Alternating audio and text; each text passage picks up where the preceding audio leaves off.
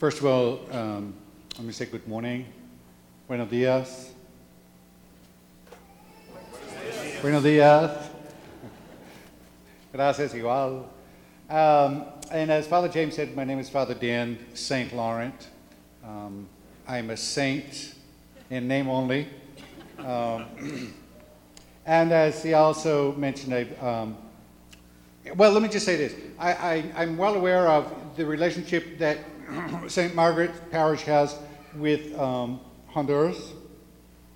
So I don't need to ask the question, do you know where Honduras is? Other places I do, but I'm not here because you've had this relationship and I applaud you for that. I think the question I need to ask, because he told you I was from New Hampshire, is do you know where New Hampshire is? Yes? Yes. Anybody from New Hampshire?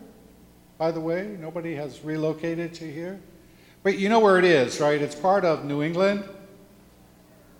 We have a team too, you know. A couple of them, as a matter of fact. Well, we can talk about that afterwards. I'm here because I've been in Honduras. And I'm here as part of this mission appeal. It's a cooperative thing that the bishop started years ago, you know, that the church in the United States started, and the church in Canada, where each parish would invite someone from the missions, whether it be missions, the domestic missions, or whether it be missions in another country. But to help us to realize that we are one church, in that there are some areas that have great need and great poverty. And so in Honduras, it is said that 60 to 65% of the population lived in poverty. That means less than $2 a day. And the area where I am in San Francisco de la Paz, in the department of Olancho, and that's why I'm here. I'm here on behalf of the Diocese of Juticalpa, which is the capital city of Olancho. Your relationship has been with Tegucigalpa. And so I'm from Juticalpa, the Diocese of Juticalpa.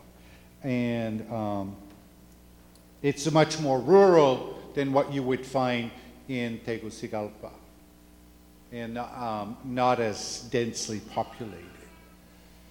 But in the town where I have been, in San Francisco de la Paz, which is probably about, if you put everybody together, those in the town and those in the 32 aldeas, you get a total population of about 18,000 people. 35 to 50% of the children under the age of 5 suffer from chronic malnutrition. Only 19.8% of children who start the first grade will finish high school. That's part of the reality. When I first arrived there, it was September of 2001, and then a few months later, there was a doctor from Ohio, from the Cleveland area, who was down volunteering in the small medical clinic that we have in the parish. And I went to see him on his first day, and I said, how did it go? And he said, a woman came in today with her infant at her breast, but she has no milk.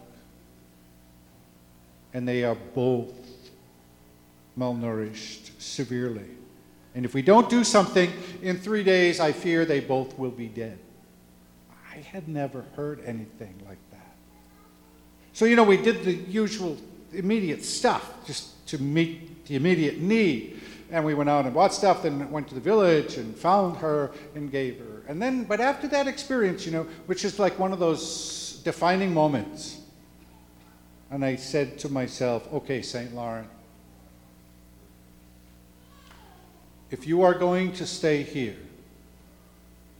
you cannot do nothing. So I had to think about that, and what would I do?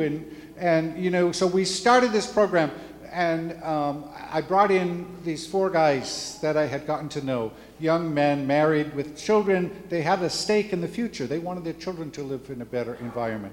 You know, even though I grew up in New Hampshire, I knew nothing about agriculture, but I thought that one way we could address the issue of malnutrition would be through gardens.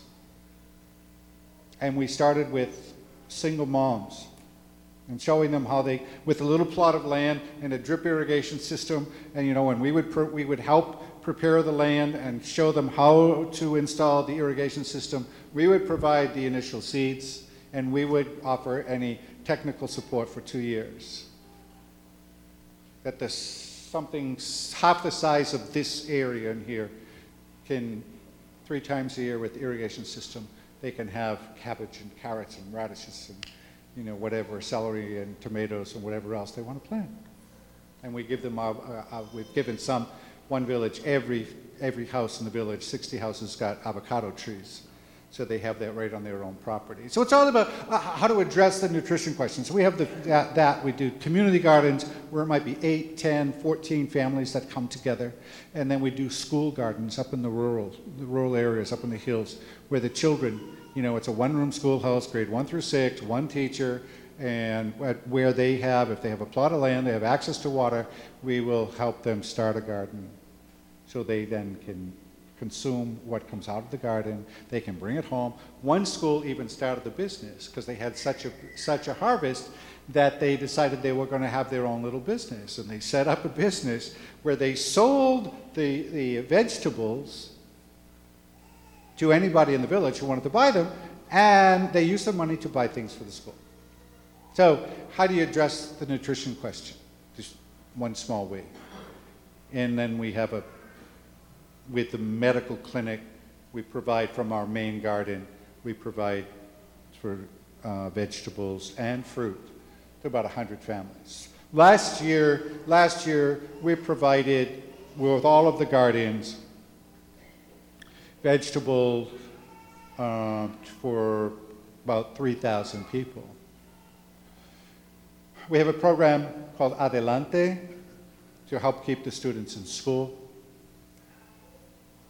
In Adelante, they have a padrino or madrina and a sponsor, and then it helps them to buy the shoes, the pants, the notebook, the pens, whatever else they need to go to school, because if they don't have any of those things, they don't get into school, and the parents don't have that kind of money to buy it. So we are doing this small thing to keep them in school, and we offer tutoring, and we have local university students who commute to provide tutoring to the younger students and encourage them to stay in school.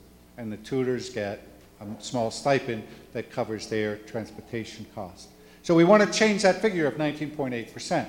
Now last year, their school year goes February to November. So last November, 24 students who had been in our Adelante program graduated high school, which probably would not have happened to that number had they not been in the program. Before I left, I met a woman on the street, Yolanda. Hey, Yolanda, ¿cómo está? I said to her. She's walking on the other side of the street. Oh, Padre Daniel, muy bien. So then I went over to her and I said, how's Naon, her son? And she said, with a great smile on her face, he passed the entrance exam for the university, and he's now taking classes. He had been in Adelante, I think, for 6 years. She's a single mom, doesn't have the money. It wouldn't have happened. We had a group of students from the campus ministry program at the Catholic University of Honduras in the Juticalpa branch come up to San Francisco, and we did a day-long thing with 150 students, and the theme was creating a culture of peace. Honduras, as you may know and have been reading, is off the charts when it comes to violence. In the United States, we figure 5 to 6 murders per 100,000. Honduras, it's like 90 to 92. San Pedro Sula is like 137. We need to do something to offset that violence. So we offered creating a culture of peace, and the hope that that would make a difference. So those are the things that we're trying to do. You know, you feed people. You want healthy people. You want people, you know, who are educated and who can think critically, perhaps. You know, and you want people who have good values. Then things will change. then things will change. So it's about being church in a different location. It's not here. It's not the reality that is here, but it's the reality that is there, and that's where church is. I didn't say this at the other liturgies this weekend, but you know that first reading is all about an arrogant leader who God is saying, I will thrust you from your office. There are no more arrogant and corrupt leaders in Central America than those you find in Honduras. It is the most corrupt country in Latin America. So you got the violence, you got the corruption. So where do the people look? Where can they look for hope? Where can they look, for integrity? And the church continues to be, that institution that they know they can count on.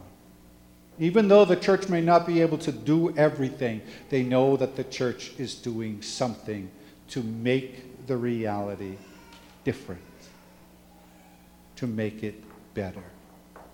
So I am here as a brother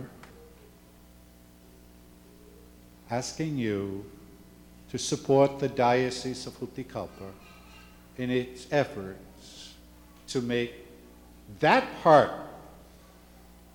Olancho, a better place.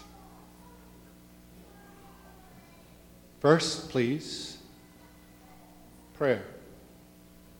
Remember the people in Olancho.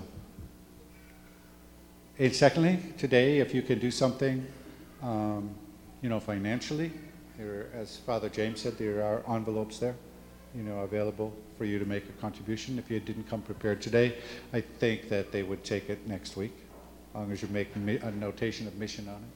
But so those two things, if you can, because we're all one. We are all one church. And this is a long-standing tradition. I think if you read through Paul, and it may be 2 Corinthians, I'm not exactly sure, where he makes an appeal to one church to help support another church. We find it in the Acts of the Apostles. So I'm standing on that ground of being part of one community. I come to you here, at St. Margaret of York, from the Diocese of Juticalpa, and saying, please help us. Please remember that we are all one and that we are in need. And if you can help us in any way through your prayer, through the sharing of financial resources, we would be deeply grateful and would remember you in gratitude to God. So thanks so much. Que Dios les bendiga. God bless.